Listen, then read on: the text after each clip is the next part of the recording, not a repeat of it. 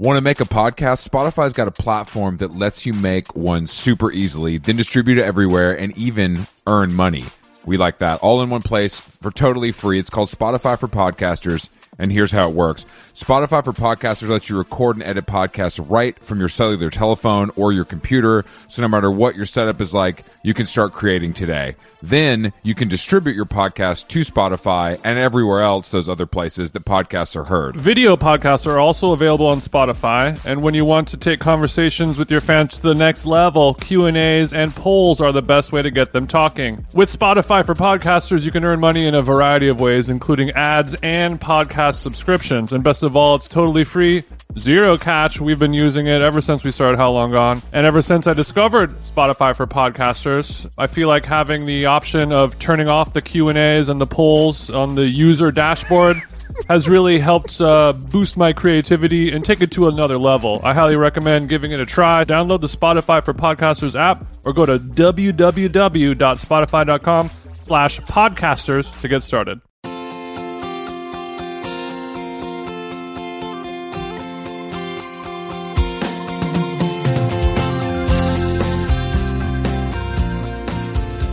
Buongiorno, this is Jason. I'm recording this part of the podcast solo because I am solo away from Chris in Arizona. I was unable to record today's interview with him because I was out into the middle of nowhere hiking it up and with no service. Unfortunately, the way my vacay schedule worked out, no pod, but this is making me realize this is 81 episodes we've done of this show, which is, about a year and a half's worth of podcasts in less than, in just like 4 or 5 months, which is great. So hopefully this is a rare occurrence where we're podding solo. But Chris hopefully will be able to handle it. The guest is Ryan Duffy, an old friend of his, so they can just banter and have, two guys talking about whatever bullshit they want to talk about. Ryan has done a lot of cool stuff in his life, including he was the guy who went to North Korea to play basketball with Dennis Rodman when he was hanging out with Kim Jong-un. So that alone, I'm very sad that I was not able to hear about. But I'm in Sedona. I'll give you Sedona scene report. Drove out here yesterday from LA. It took about 6.5 hours. It's hot as fuck. Sedona is a very, very cool place, actually. It looks like a fake city. There's no, there's not really much going on here other than Republicans riding mountain bikes and then, the people who grew up here being okay with it. There's a place that we went to eat dinner at called Rotten Johnny's Pizzeria. And it sounds terrible, but it's probably the one of the better restaurants in town, unfortunately. A fine wood-fired shrimp on the Caesar, if that's what your flavor is and you're going to be out here in Arizona. I think Arizona as a whole does suck dick for sure, but Sedona, I could see myself living here. We rented an Airbnb, pretty big house. It's maybe like 3 or 4 bedrooms, big yard, pool, huge kitchen, big old master bathroom with a huge tub. I'm in like one of the offices and, you could buy this house for under $300,000. Crazy ass view of the mountains. It's nice as fuck. So maybe I will retire here and become a mountain biker. Hopefully one day. We went to a hike today that I recommend called the Hike to the Crack at Wet Beaver Creek, and that is a real name. There is a place called Wet Beaver and there is a place called Dry Beaver here in Sedona. Don't go to Dry Beaver, there's not much to check out, but the Wet Beaver is really cool. It's a 7-mile hike total, which is nothing to sneeze at, and then it ends up in a watering hole. But it was nice to go to a watering hole that isn't like an LA or a Southern California watering hole where it's just like fucked up stagnant water with undesirable animals and people waiting in it and peeing and stuff. It was actually nice and clean and crisp. People diving.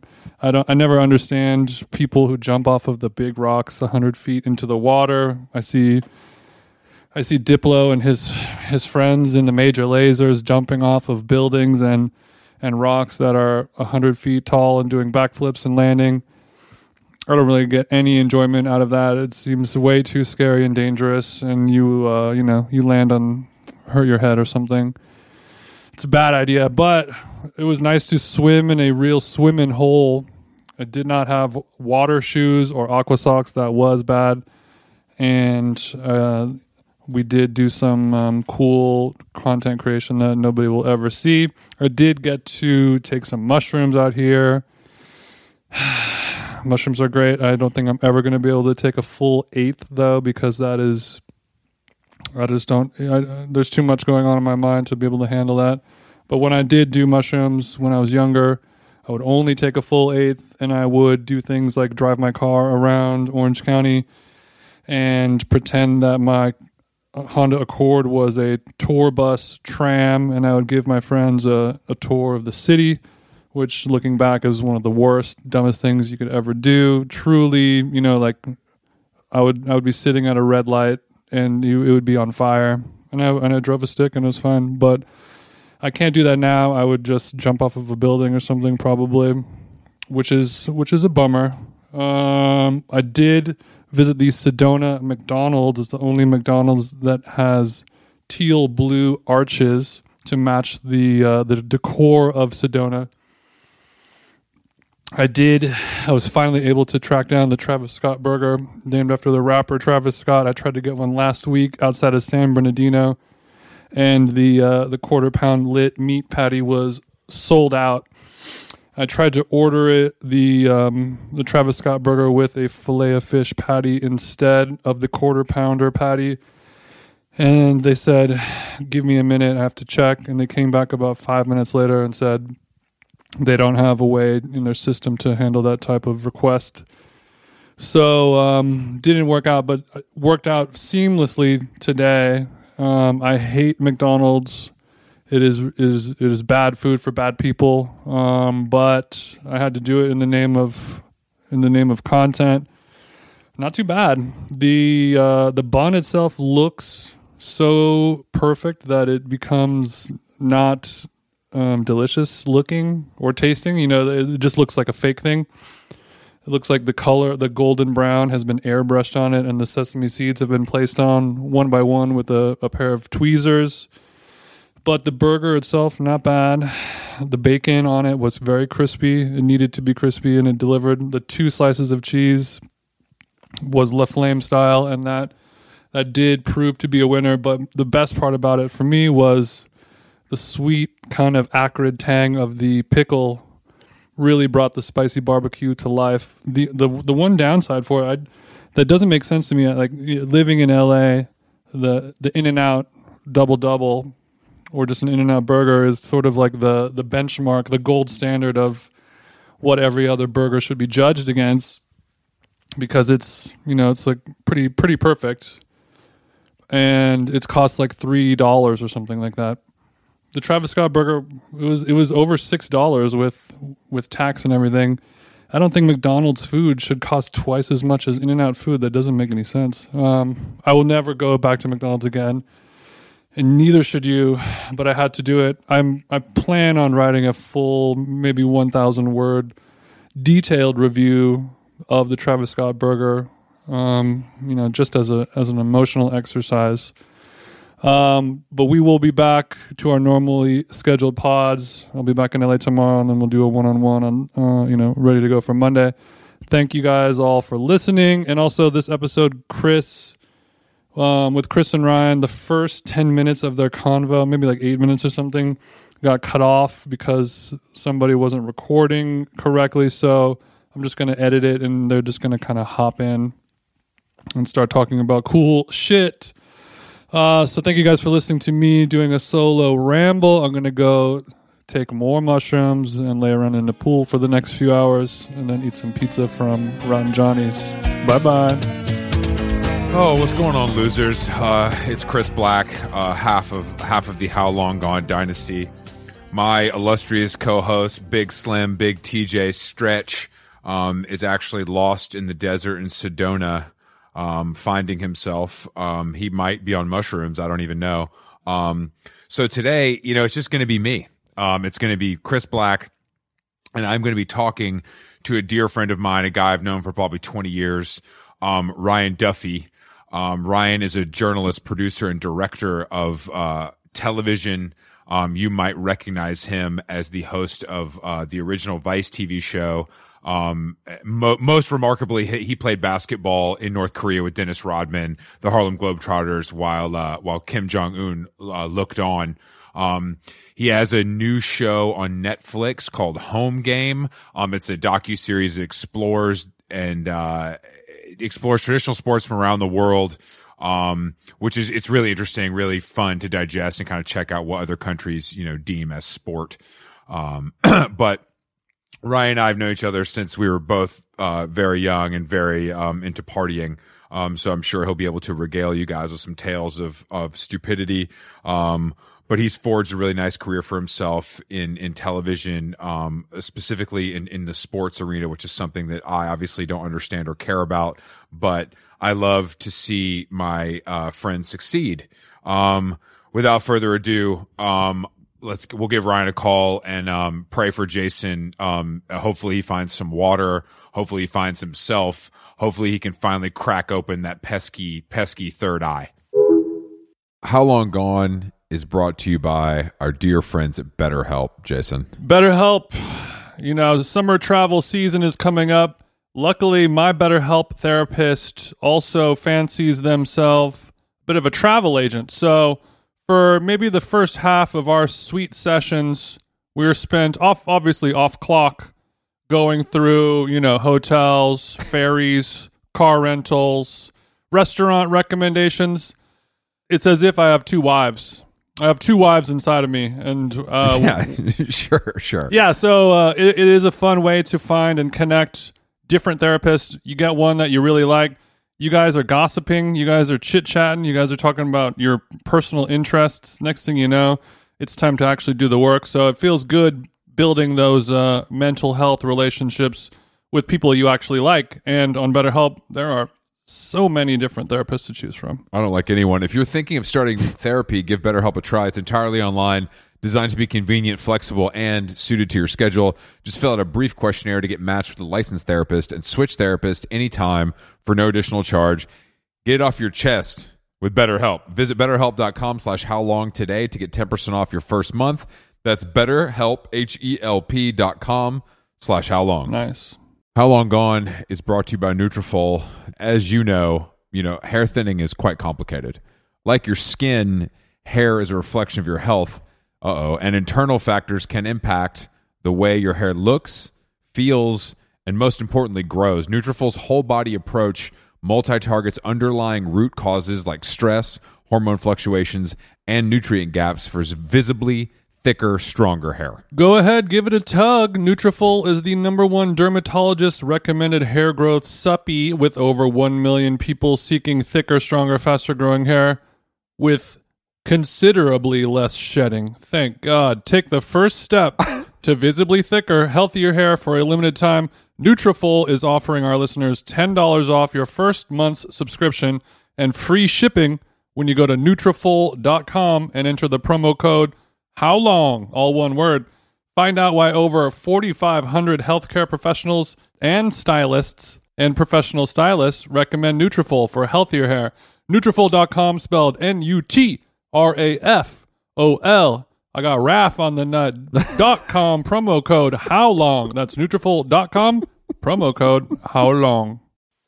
Why do we expect things from these corporations? Like they don't care. Like they don't care about anything except making money. That's what corporations are here for. Right. Like that's fundamentally what that thing is. Now, if we don't think that if there's a more radical line of thought that says that like Facebook has become so large, and maybe Amazon, maybe Microsoft, maybe whoever, right? Some group of the big tech firms have become so large that they actually should be public utilities, and we should think of them differently.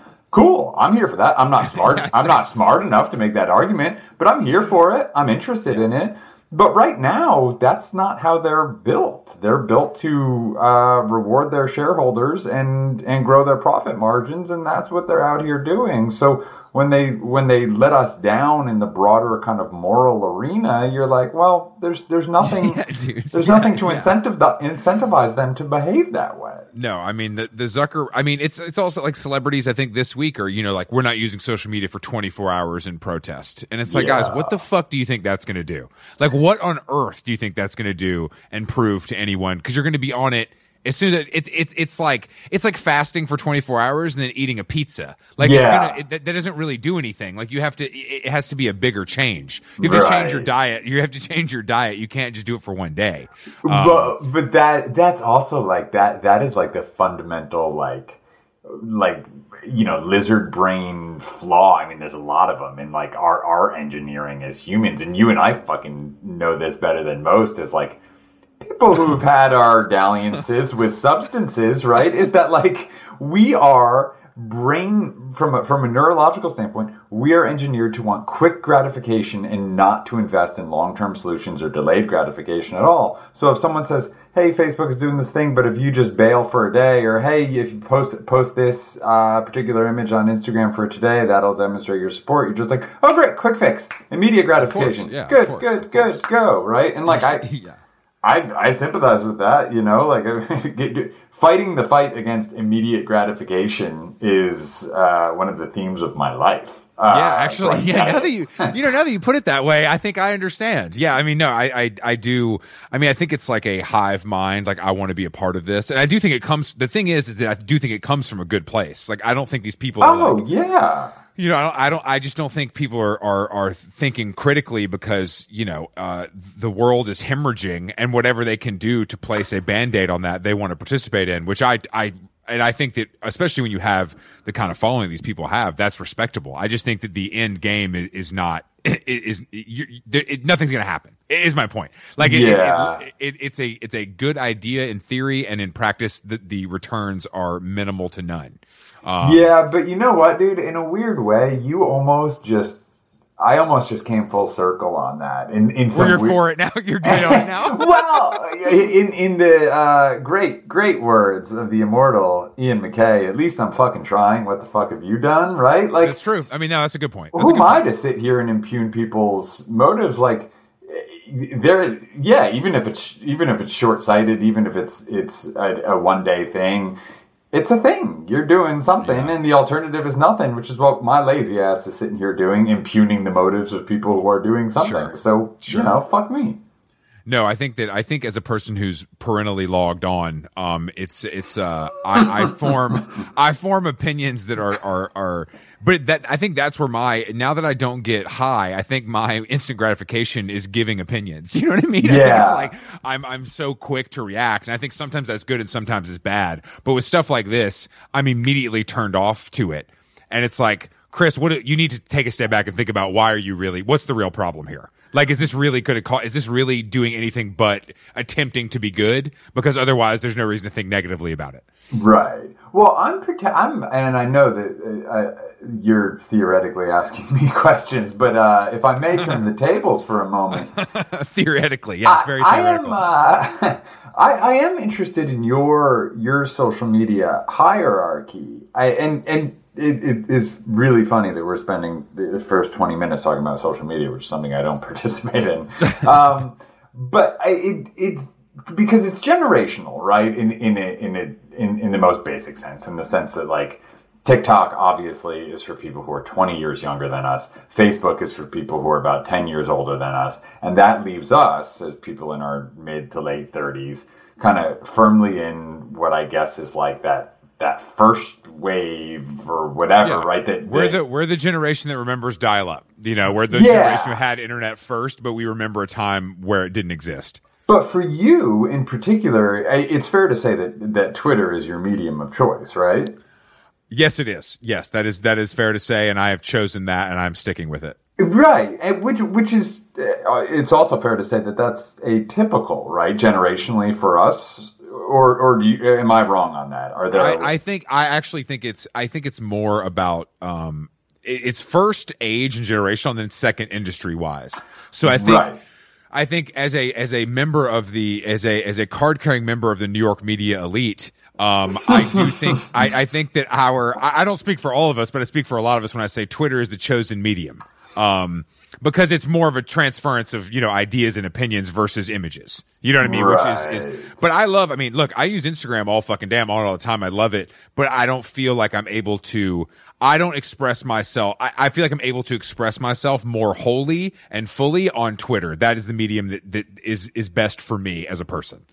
Yeah, I guess that's right. It divides first and foremost generationally, but then within generations it divides, I guess, by like professional inclination. Right. Yeah, but I've also never used, Twitter for me has been actually, it's benefited me positively. I've definitely gotten jobs and it's it's the same reason that I write. You know what I mean? It's not about money. It's about I like to do it, and it brings an awareness to myself and my work that I control. You know what I'm saying? Yeah. It's brand building, baby. Let's just, if we want to really take it down to the studs, it's just brand building. You know what I mean?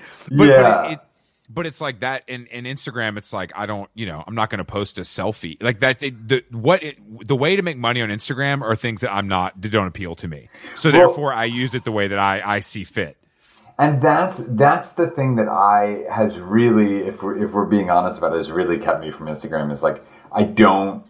And I know this isn't really what Instagram is anymore, but in the early days where Instagram really was, here's the sunset, here's my breakfast plate, and here's me and Bob on a hike, right? The glory days is what we call that, but yeah. I never felt comfortable with that, and I know that now it is far more, people have figured out some pretty nuanced and sophisticated ways to use that platform, but Do you not scroll it? I do scroll it, but pretty infrequently. I know that it's a pretty habitual scroll for a lot of people. I'll pick it up 2 to 3 times a day.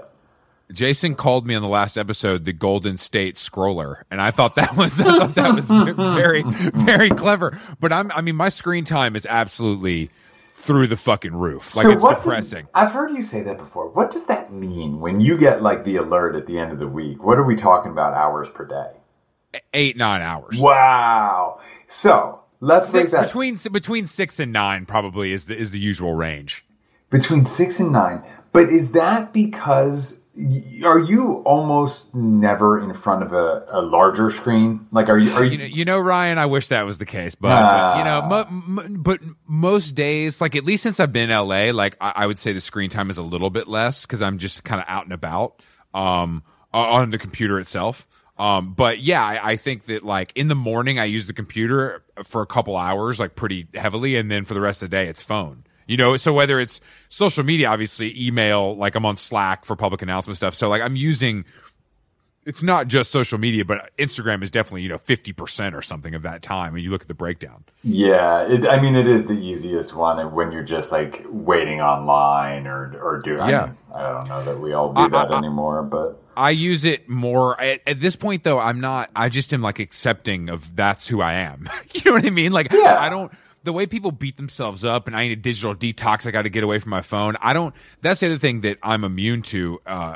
I don't get jealous of people's lives. If I see somebody on a vacation, I'm good for them. If I see somebody, doing an ad, I'm good for them. I don't think about it I want that to be me. That's not how I use it. So I think I'm lucky in that way.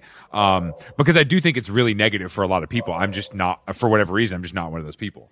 Yeah. And there is also this inclination that we all have, right? Of the pendulum swing in response to something is almost always an overcorrection, and that's true of politics, cultural norms, or anything else. That's our kind of back to the hive mind thing you were talking about before. But it does get to this place too. And again, I'm going to end up taking a position that sounds like pro social media, despite my own reluctance.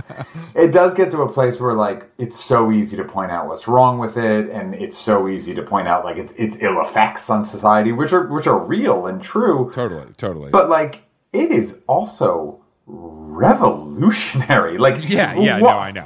Far beyond, and far beyond just our own day-to-day enjoyment, but the fact that we are all connected to each other at the fucking press of a button, the fact that I can really dial up almost any esoteric kernel of knowledge that mankind has ever accumulated over its entire civilized existence. I can just have a curiosity about it, and within 6.5 seconds have the answer at my fingertips. That is insane. We do not fully process how fucking and we won't. insane We that won't. is. We No, won't. it's too big. It's too big for our lizard brains. On a day to day too, I mean, even thinking about this podcast, I mean, like a lot of these guests I would say most of this is done via social media. You know what I mean? Whether it's a person I'm friends with, or it's once removed, or even if it's somebody that's like a celebrity or whatever, like you can get in touch with these people for better or worse. You know what I mean? So it's like on a day to day basis, I'm using it like everyone else for fun, but like it does creep into like a true work thing beyond just like, like awareness or brand building. You know what I mean? Yeah. It's actually nuts and bolts, like some work stuff. Which again, like that, what's not to like? You know what I'm saying? Like that for me, like what's not to like? But I do think that, but I agree with you. I think that it's so big at this point, we're only focused on the negative virtues of it, which are all real. But I do think the positives, especially like, the way you're describing is almost like we put a man in space kind of level shit, which I agree with. This is actually that crazy that we're all connected and that easily, and you can talk to anyone, blah, blah, blah. That's very real. And I do think that's like brushed aside because, people are sad they saw a hottie on vacation. It's like, of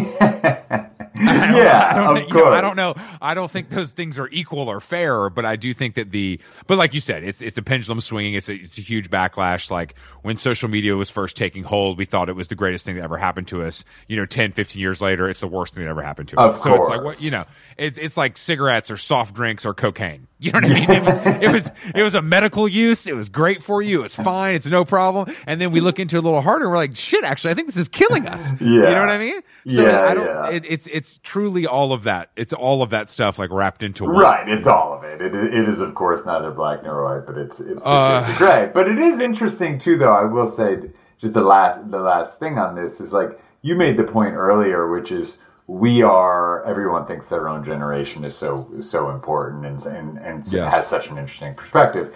It is interesting to me that we are the last generation, or the generation, I guess, that really does have like the digital divide halfway through our lives, in the sense that like I firmly remember growing up, going to the library, needing to figure out the Dewey Decimal System, and like needing to get information in this like really fucking tactile, step-by-step kind of way. And then I remember dial-up. I remember getting AOL in high school and screen names and chat rooms and all that shit. And now I think we've had it for long enough that like it has become, we're not digital natives, quote unquote, but like it has become deeply ingrained in a way that we are super comfortable and kind of conversant in it.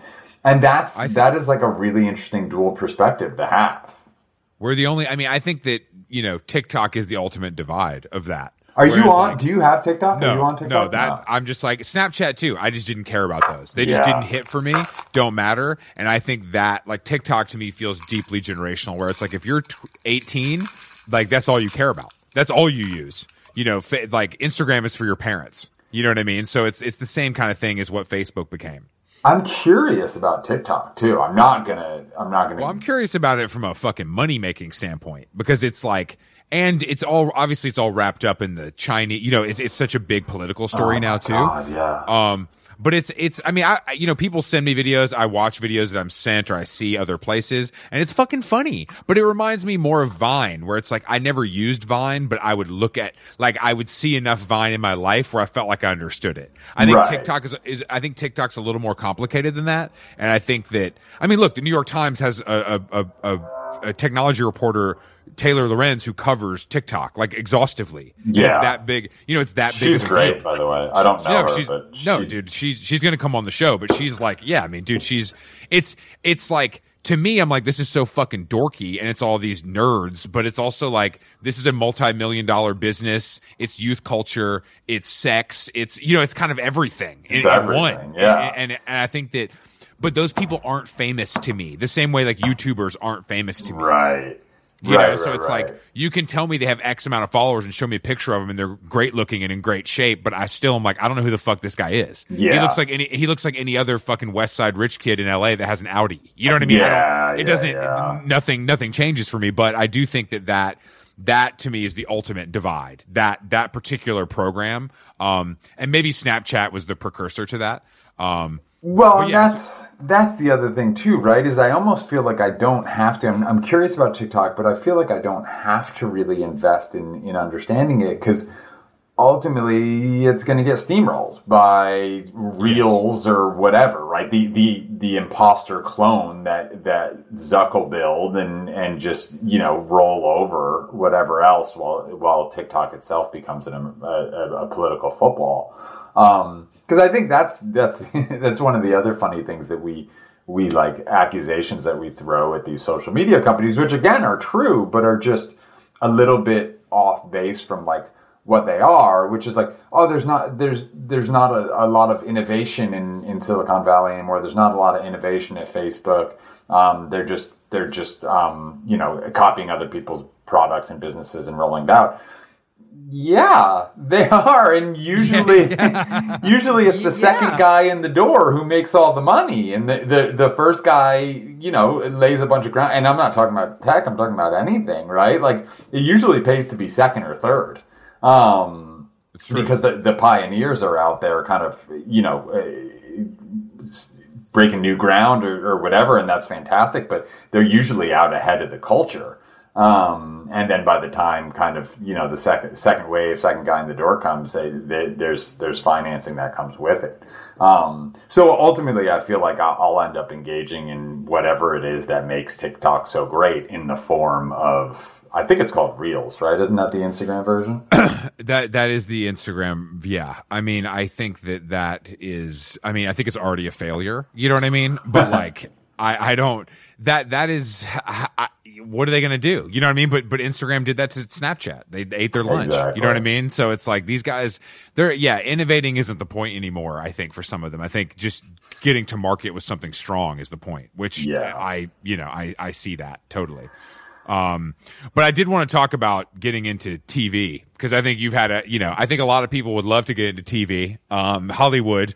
But I think your path, I mean, that was never your plan. So I think falling into it is even more interesting. Yeah, and funny to go from talking about social media, the content wave of the future, to TV, which we've all been saying and reading, and being assured that TV was dying for the last 20 years, and it is not dead. It takes new shapes and forms, and it's not going anywhere. But yeah, TV is and I think it means a different thing now, right? I think people now are very comfortable to use TV as the catch-all term to describe not just television, but television, broadcast, cable, the way we traditionally thought of it, as well as OTT, streaming, etc. All these things. It basically just means like longer form video content. That's true. TV really does mean longer form video content. That's it. That's really it. But yeah, man. I did kind of stumble into it, in the sense that, like, it was, you know, I started at Vice way back when I was 19, I guess. And that was like, I mean, you know this well. This is where we met, but it was a print magazine once a month, and it was barely a print magazine once a month.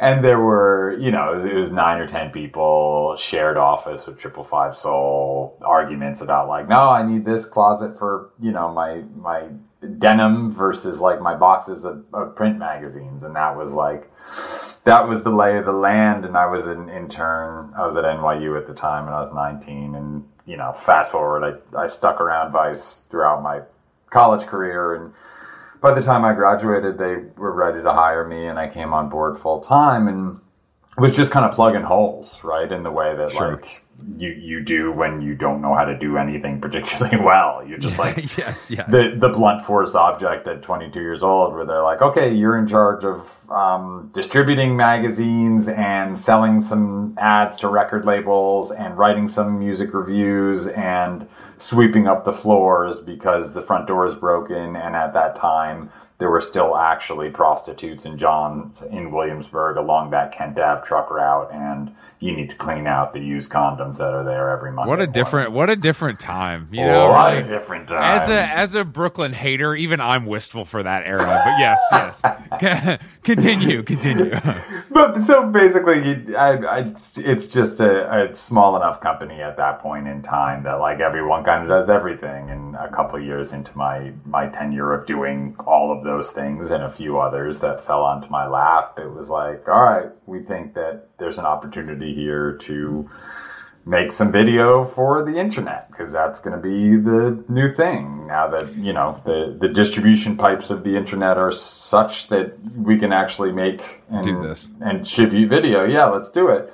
And it wasn't any, I'd love to say that it was like either foresight or skill, that I was like, I could like see around the corner and go like, hey, I think this is internet on, you know, video on the internet is going to be pretty big, or that I was particularly good at it. It was neither. I think it was like there were 20 of us at the time, and I raised my hand faster than the fucking guy behind me. You know? Yes.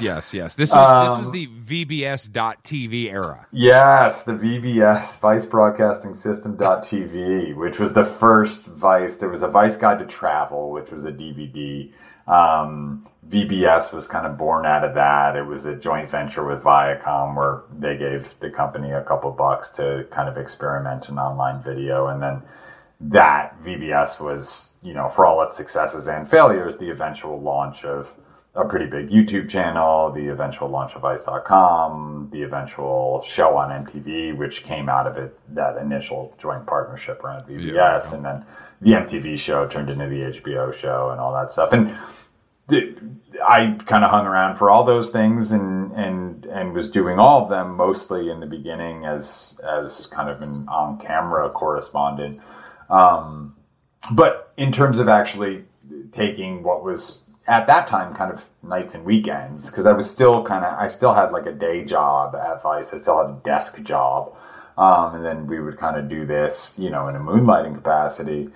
Whereas now, you know, fast forward 20 years and I sit out here in LA. I've been out of Vice for 7 or 8 years at this point, and TV is my job, and it's my job in a way that is much more holistic, because what I eventually figured out about like the on-camera stuff is like it's cool and it's fun, and I still do some of it for the right projects, but it's also pretty limiting in the sense that like the more you know about television, the more you realize that like that job usually, and there are exceptions, usually doesn't have a lot of say-so. Like, you're kind of... you show up and do what you're told to an extent. Pretty much, you know? And, like, I'm sure there are a lot of on-air correspondents who are deeply involved in the shaping of the stories they're reporting on and the like. Yeah. But, like, you know, for me, balancing a few other jobs there and whatever, I never felt like I was getting in early enough.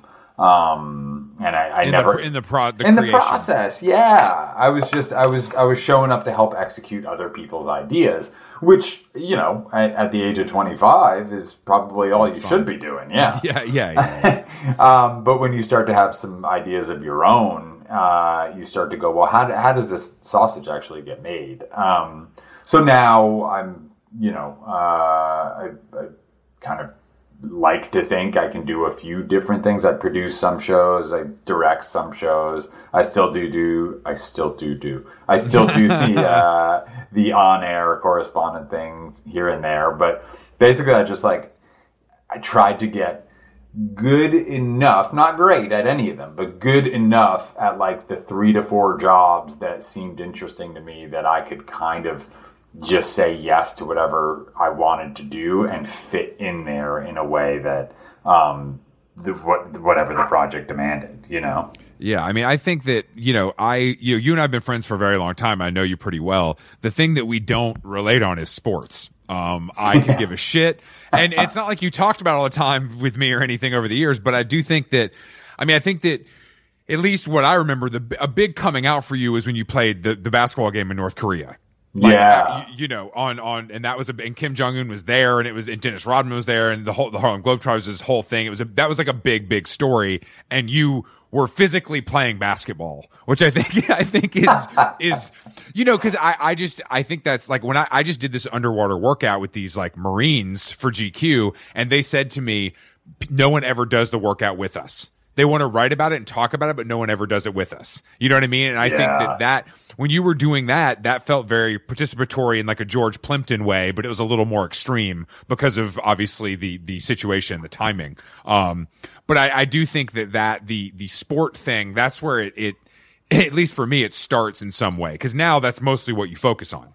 Yeah. A lot of my projects now, not all of them, but a lot of my projects now are in sports. And that's funny too, like unscripted sports. So sports documentaries and sports series. I just did this show for Netflix called Home Game, which is like sports cultures around the world, a little bit of a nod to like the wide world of sports on ABC in the 70s, that kind of stuff. Which is funny in and of itself, right? Because on one hand, like, yes, sports I am like a deep, somewhat maniacal sports fan. Like, I've scheduled my day today around a Boston Celtics playoff game, and I mean that really seriously. Like, I have literally in the calendar a block, and it's like no call. I get back on the phone afterwards, and I've got work I'll do afterwards. You're a great guy. You're a hard worker. I get back on the phone after I spend 3 hours watching a basketball game in the middle of the day. Well, dude, the middle of the day thing I've been out in LA now for 3 years, pretty much exactly. I still can't figure out, like, tip-off time for my entire life for basketball games was 7:30 or 8 o'clock, and now it's rolling in here at 4:30. I'm waking up on Sundays, and NFL kickoff is at 10 a.m., and I'm trying to have my coffee. Like, that is still fucking me up. I really feel for you. I really feel for you, bro.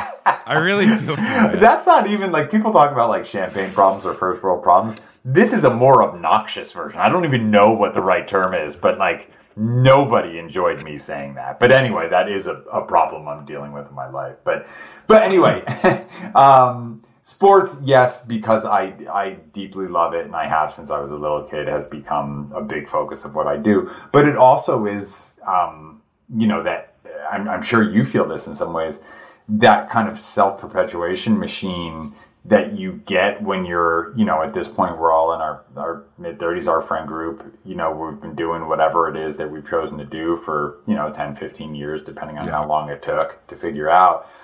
And in some ways, you just end up doing more of what the last thing you did was. And I'm not saying I don't like doing the sports stuff, I really do, but like, it becomes hard to fight against the tide because the opportunities become self-selecting in a way. Someone watches your last show and goes, oh, okay, this is the sports guy. Great. Here's my idea for the sports Well, thing. I think in this case, too, I think that genre has exploded. Like the sports doc thing, like I said, as a person who doesn't give a fuck about sports, the amount of, ESPN 30 for 30 or E60 documentaries I've watched is a high number. So I do think the appetite is there now, too.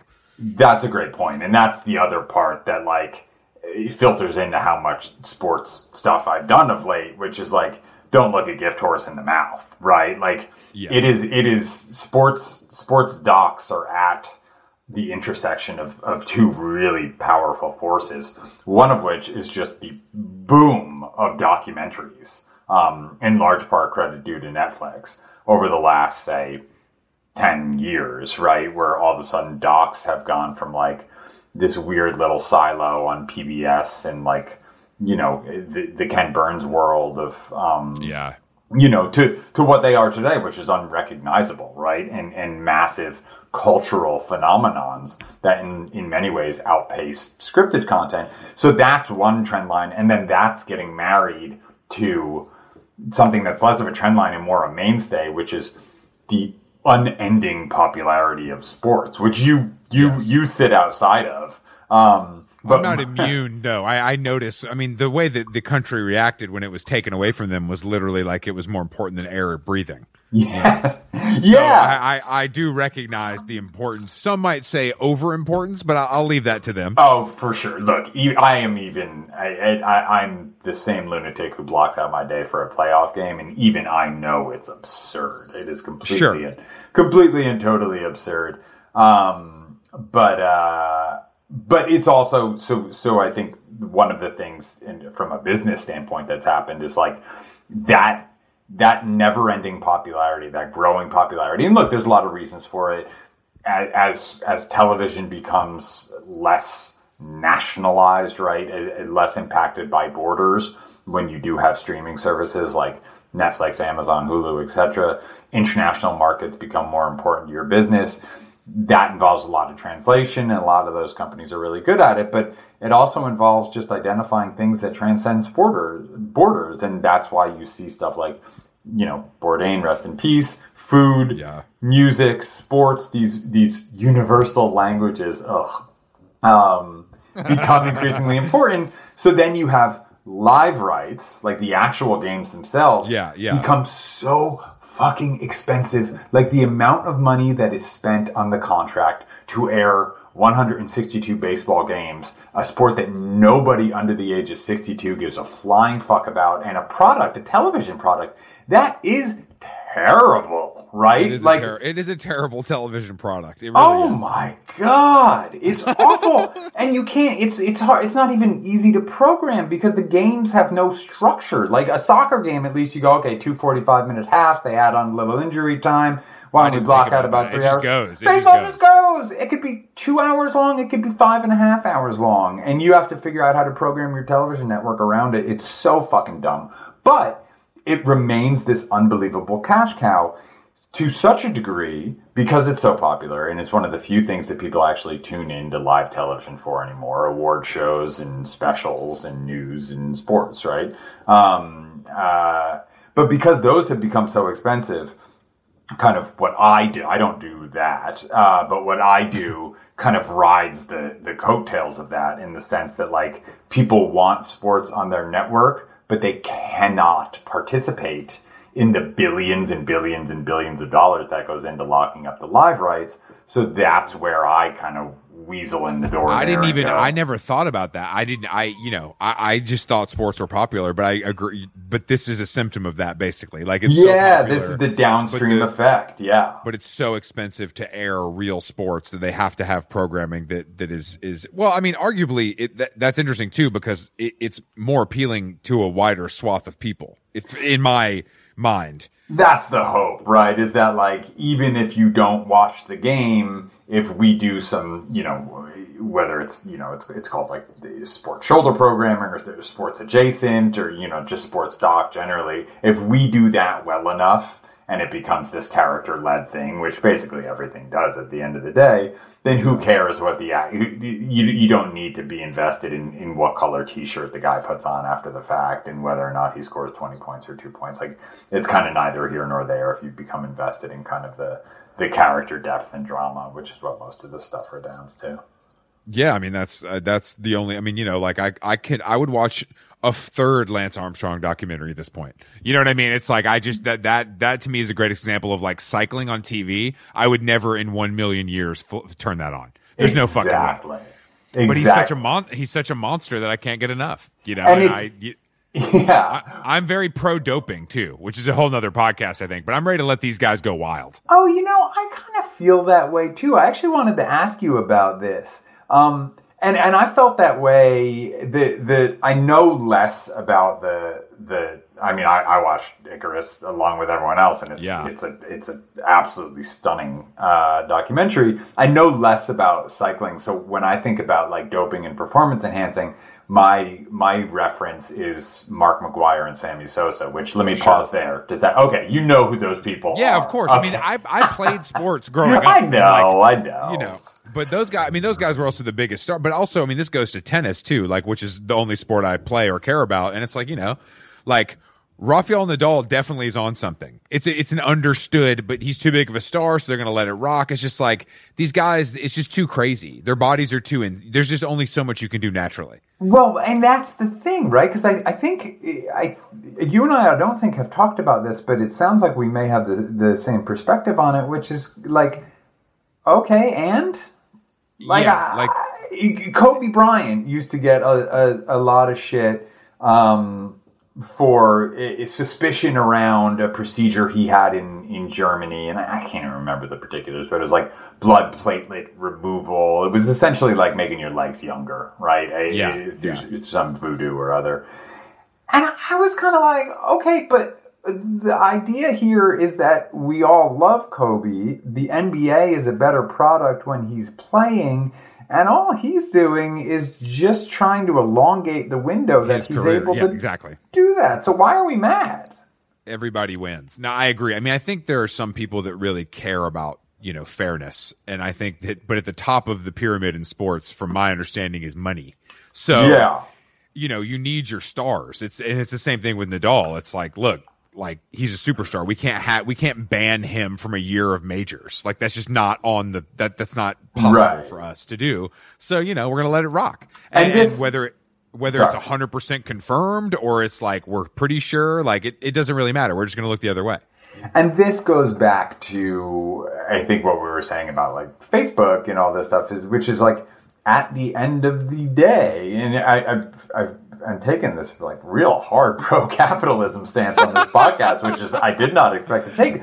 But I'm not saying whether this is a good or a bad thing. I'm just saying it is the thing. The NBA is a business. Facebook is a business. The NBA is a business. The World Tennis Association is that? I don't even know if that's the governing body. No, it's all.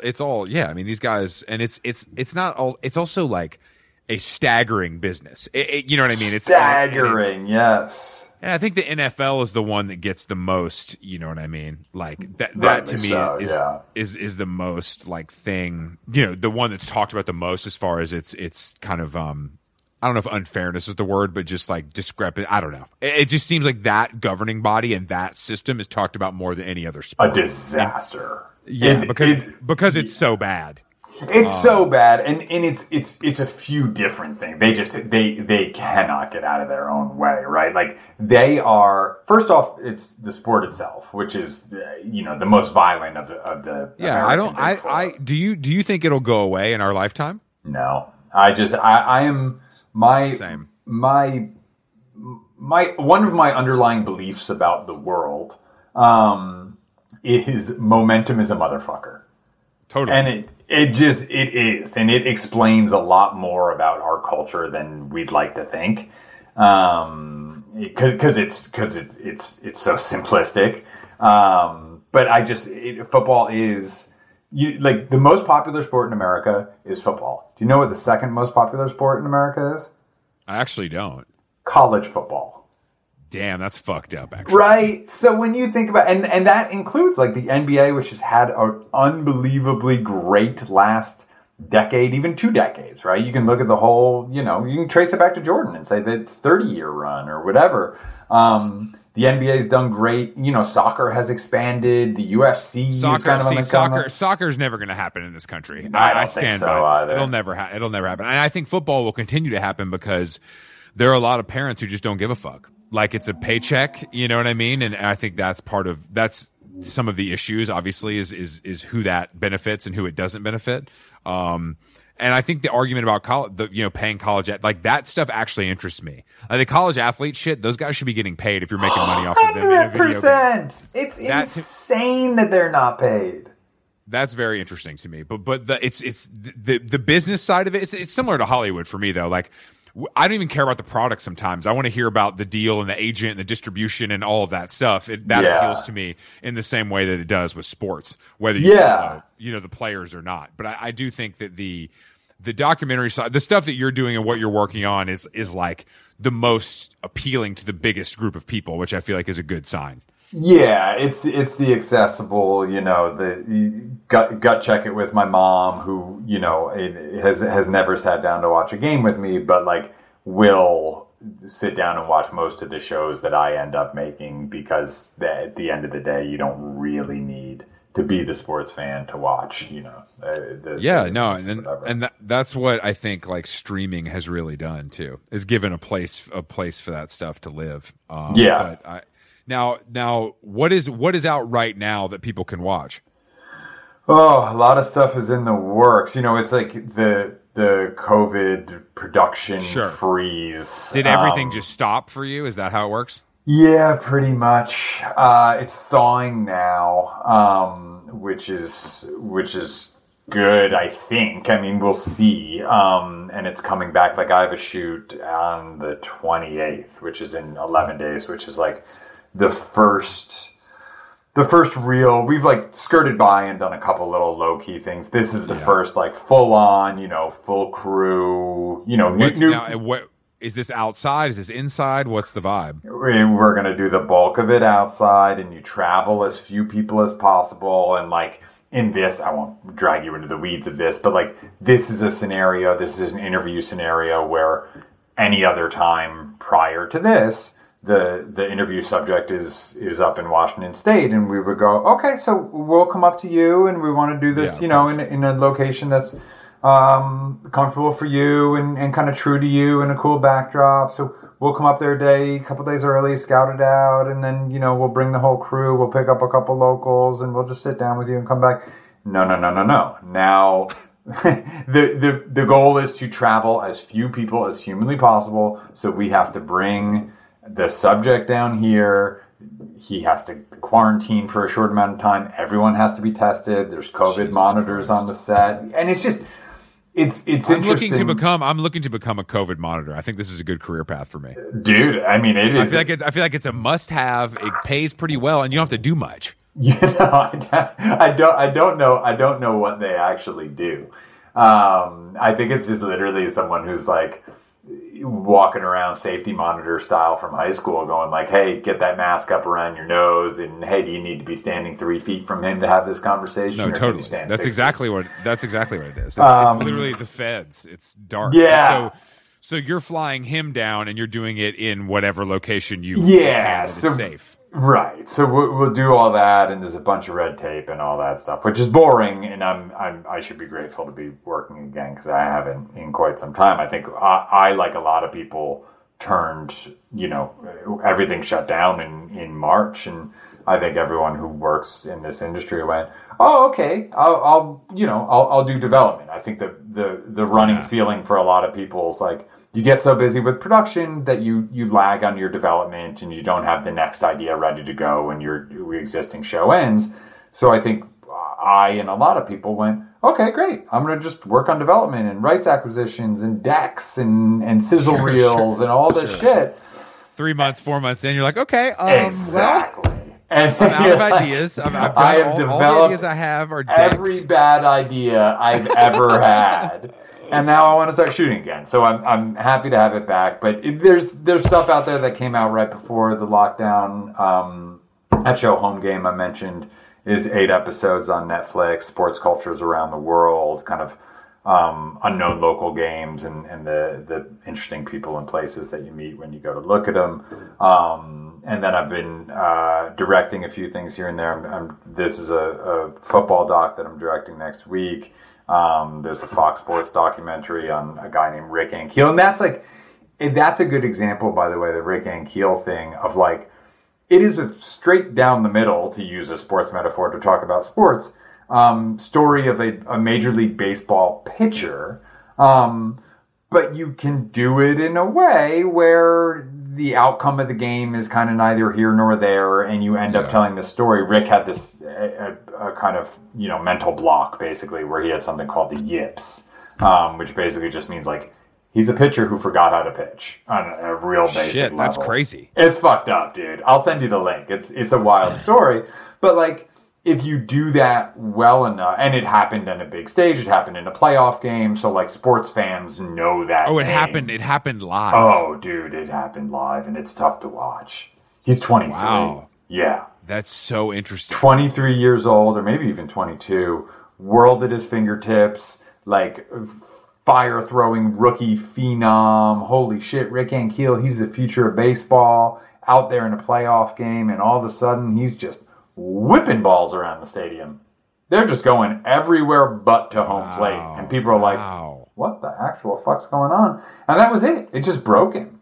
Like, it wasn't an injury. It wasn't, it was. So anyway, we did an hour-long doc about Rick last year for Fox that, I think even though that is a story that happened on the mound in a stadium in a very traditional kind of sports ecosystem, I think at the end of the day, it's a story about like, oh shit, this thing that I trained to do for my whole life, I'm now not able to do, and how do I pivot my life around that? Like, there's a lot of applications to that, So anyway, no, totally. I mean, that's the, and I think for someone like me, I'm that stuff appeals to me, so I know it appeals to a lot of others. I feel like a lot of people in my life like sports, which I really tried to avoid growing up at an insane pace. But somehow, I think as we get older, we just you lose the angst and you're okay with liking football. Yeah. That's the other thing too, is like that harsh dividing line we all drew in high school, where it's like, no, I can't watch sports. I listen to punk rock music. Exactly. Exactly. I know that was. But hold on, before I know we're probably wrapping up. I'm actually curious about because you're now it seems full on into tennis, but I also believe from listening to some episodes, which is the way. But we've been friends for 2 decades, and I know more about your life from listening to your fucking podcast. But it sounds like you're dealing with some injuries, and I'm curious how you're maintaining. Because I'm in physical therapy now, and I've got a whole bunch of shit. We could because you're a big runner. I mean, like, you're doing serious, and that's all you're doing right now, correct? Well, it's the pandemic problem I think a lot of people are having, which is I was always running a lot, but I was mixing in SoulCycle and some boxing and some tennis and whatever, and then all those things closed, so all I do is put on shoes and go run outside my house and beat up my old hips and knees. So what are you doing? This story, well, I have pivoted to the Peloton, to be honest with you. Did you buy a Peloton? No, so where I'm staying in LA has 2. Wow.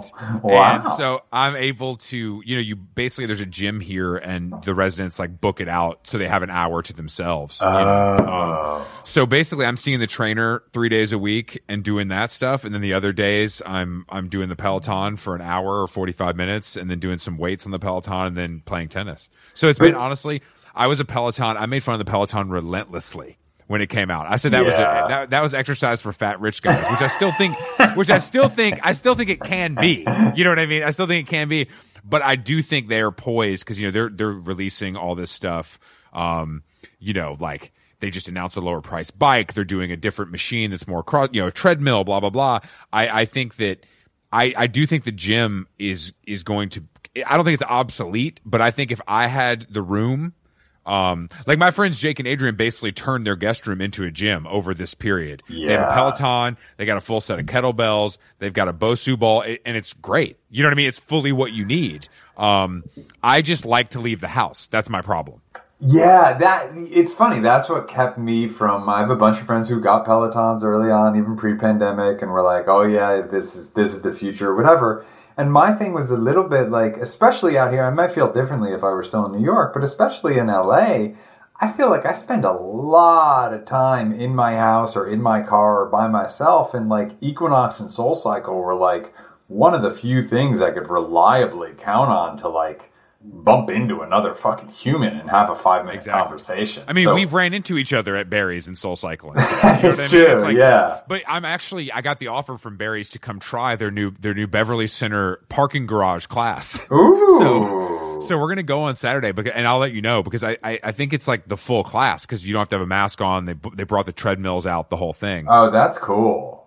But I do think the kettlebell shit, I did that. I did all the stuff you were supposed to do during this. The only thing that's worked for me is the trainer. That's the only thing that has felt like inspiring and like I'm doing something new and he's teaching me all this different shit.